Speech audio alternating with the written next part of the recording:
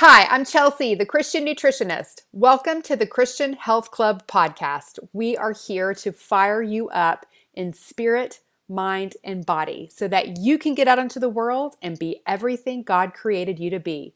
Welcome to the club. Here we go.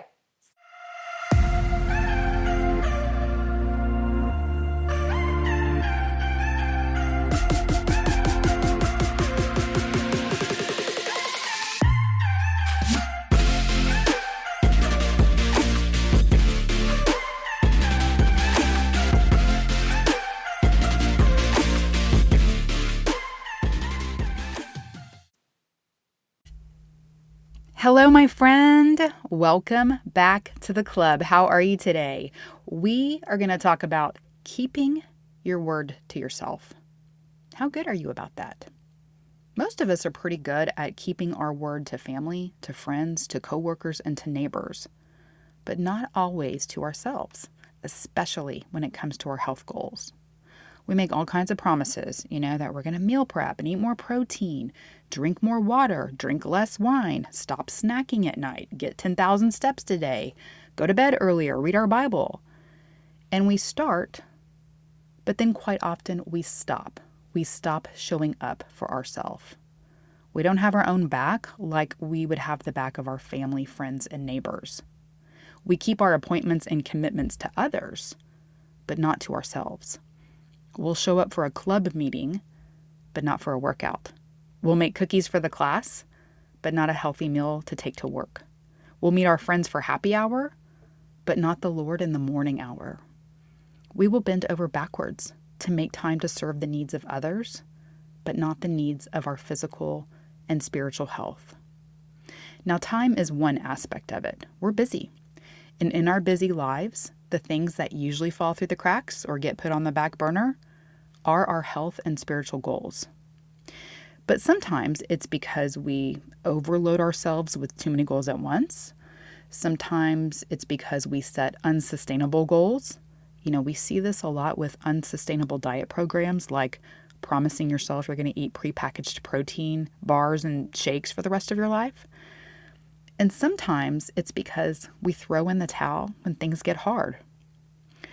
No matter the reason, breaking your word to yourself over and over hurts, and it has consequences. It's not good for your health physically or emotionally. If you had a friend who broke her word to you over and over, you wouldn't trust her, you wouldn't have faith in her, and you'd probably stop showing up for her. The same thing happens when you keep breaking your word to yourself. One thing I explain to my Feast of Fasters is that if you have a history of yo-yo dieting, which if you think about it is one form of breaking your word to yourself, your body is going to be more guarded about making change, about releasing weight, okay? Just like you would be a more guarded friend to somebody that's been not showing up for you or keeping their word for you. For instance, when we are working on becoming better fat burners, we're asking our body to switch energy gears and burn more fat and less sugar. But sugar's easier to burn than fat. It's more readily available. And your body will focus on burning the easier fuel source. But when we decrease that fuel source, when we lower carbs, we're asking our body to make that switch, to switch energy sources and burn more fat and less sugar. Now, this is more work for your body, and it goes through a bit of an energy crisis as it works to shift those gears. This is when you feel yucky when you're doing a sugar detox. You feel extra tired, cranky, and achy, and you've got to push through that time of discomfort. You've got to get over that hump, and then things even out. Remember that results are on the other side of discomfort. You got to hang in there, girl.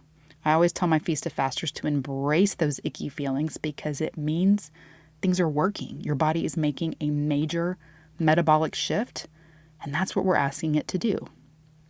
But if you're someone who has yo-yoed or continually given up when things got hard, either because you've made it way too hard on yourself by doing something extreme, or you've just given up one too many times before you've gotten over that hump, your body is wise to that. It is wise to your patterns. It knows your MO. And it's going to be less willing to show up and do the hard work of switching those metabolic gears. It's like, listen, this ain't my first rodeo. She's going to throw in the towel and give me ice cream any minute now. So I am not going through all this trouble. Just going to wait it out a little bit and then it'll be over. It's not that your body is against you. It's not trying to be difficult. It's just a little more resistant, a little more guarded in making these new energy plans with you, just like you would be resistant making plans with your friend who always cancels on you. We also have to remember that our body is always trying to protect us. It's always on our side. And the more that you have yo-yoed, the more you have signaled the body that the food supply is unstable. So your body will want to hold on to energy, also known as fat. Fat is stored energy on the body. And it wants to make sure that you have enough energy to keep you alive in case there's another food crisis. Back in the day, that would have been a famine.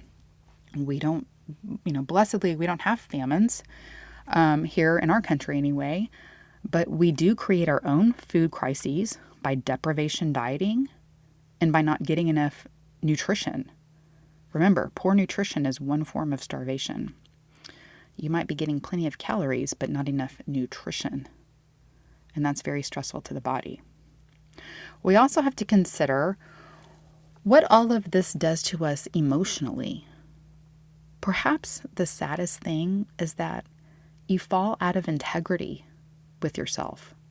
When you've broken your word to yourself so many times, you stop trusting yourself, you stop believing in yourself, and you emotionally store the pattern of breaking your word to yourself.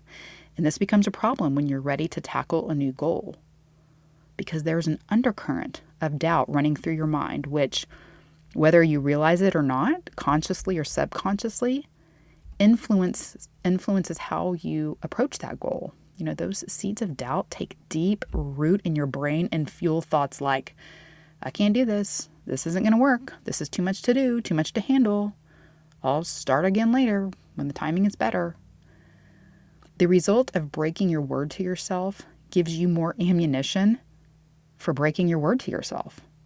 You store that evidence of not following through, and then you use that evidence against yourself. And that can be a hard hamster wheel to get off of. Unless you interrupt that pattern, unless you create a new MO of keeping your word to yourself, showing up for yourself, even when it's hard. And the cool thing is, keeping your word to yourself is like 10x more powerful than breaking your word to yourself. So you can overturn it. Following through floods your brain and body with confidence. It quickly overturns the old evidence and gives you new evidence that you are a person who keeps your word to yourself. It changes your body chemistry. It changes your brain patterns. It changes the undercurrent of what you believe about yourself. I want you to think about this. Think about a goal that you've had some fits and starts with. One that you can't get over that hard hump, one that you keep breaking your word to yourself on. Where would you be right now? How would your health be different? How would your life be different if you had already kept your word to yourself on that and followed through? What if you had been consistently getting 10,000 steps a day, or eating 90 grams of protein a day, or stretching 15 minutes a day, or going to sleep by 10 o'clock every night, or not drinking during the week, or strength training several times a week, or reading your Bible every morning? How would you be different right now? How would your body be different? Would it be leaner, stronger? Would your jeans slide up and button more easily? Would you climb the stairs without breathing heavily? Would you be less stiff and more active?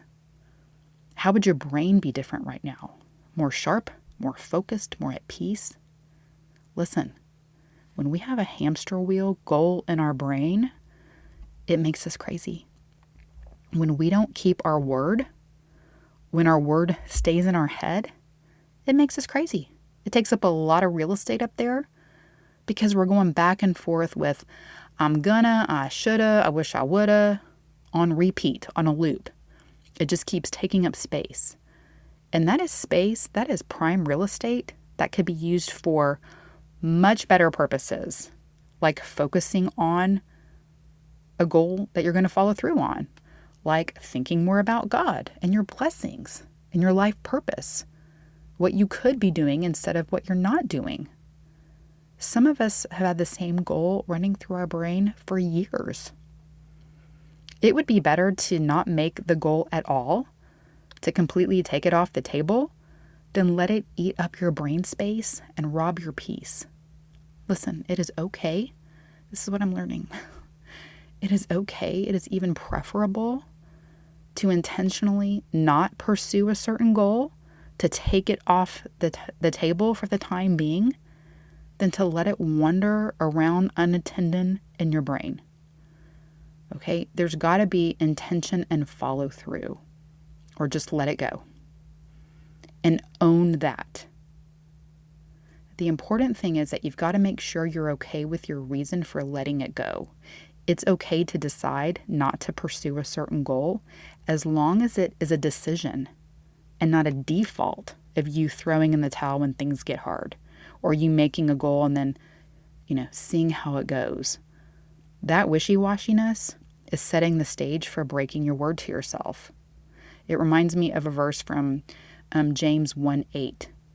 A double-minded person is unstable in all that they do.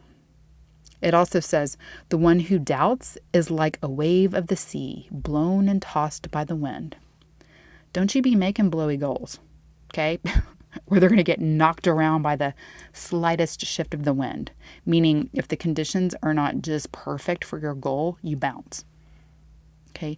You've got to go into your goal knowing that there will be shifting winds. And if you're not ready to take that on right now, that is okay. But make that decision and then own it. I shelved a goal recently because I'm just not ready to commit to it. I've been thinking about doing another wine-free, alcohol-free period like I did for Lent a couple years ago.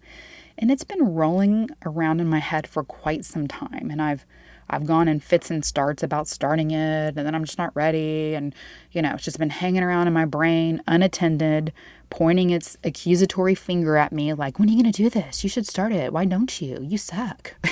And then I see other people do it, and that brings up more thoughts like that, until I finally made the decision that, you know what?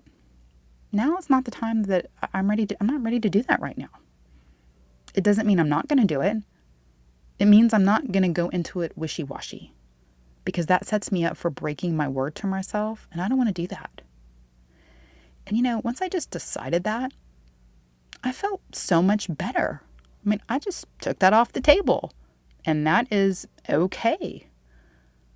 And, it's just a way of having my own back. It frees my brain up to focus on the goals I do have, to give more energy to those, because I'm not wasting my brain energy on goals that I don't intend to keep right now. I'm not making the word to myself if I'm going to break the word to myself. We know the Bible has a lot to say about words. Proverbs 18:21 says, "Death and life are in the power of the tongue, and those who love it will eat its fruits." Words mean things. They can build up or tear down. They impact, they produce a result, a fruit. You will eat the fruit of keeping your word to yourself or breaking your word to yourself. I think we could all stand to be more intentional with our words and how we keep or don't keep those words. Let's make them fruitful. Let's make them produce the results that we want instead of what we don't want. Cut down that fruit tree if it's not going to bear the fruit you want. Remember when Jesus cursed the fig tree because it had green leaves but no fruit? There was an expectation that it would have fruit because of those green leaves, because they were there. But it didn't, and it was a disappointment, a letdown. Breaking our word to ourselves is a disappointment. It's a letdown, and it does not go unnoticed by our body and our brain. Let the next goal you make be with the intention of keeping your word to yourself. That's what we're about to do in the Christian Health Club. October is the month that we do self-coaching Christians together. We're going to choose a goal, and we're going to own it. We're going to intentionally coach ourselves through it on a daily basis so that when it does get hard or we don't feel like doing it, we show up and do it anyway. We're going to keep our word to ourselves. We're going to reestablish that trust and belief and reassure our body and our brain that we're all on the same page. We're going to have our own back, and we're going to have each other's back as we go through this process. There is magic when you set a goal, have it be hard, and do it anyway. And that all starts in the mind. That's why we have to do mind management. It's spirit, mind, body. We take the Word of God to help us form the words in our mind so that we can produce the fruit in our body and in our life. When we keep God's word to ourselves, it's much easier to keep our own word to ourselves. We build more faith, more trust, more love, and more grace into our lives. All right, my friend, I hope that you found this to be a fruitful conversation, pun intended. I hope it makes you much more aware about the goals you make, the intentions you set, and the word that you keep to yourself. Thank you so much for listening. Have a healthy and blessed week, and I will talk to you soon.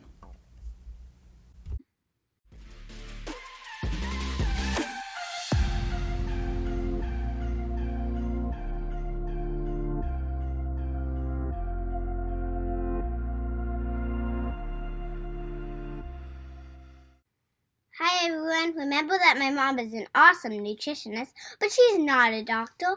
The information in this podcast is not intended to diagnose, treat, cure, or prevent disease. Always talk to your doctor before making changes to your nutrition or exercise program. Thanks for listening. Have a healthy and blessed week.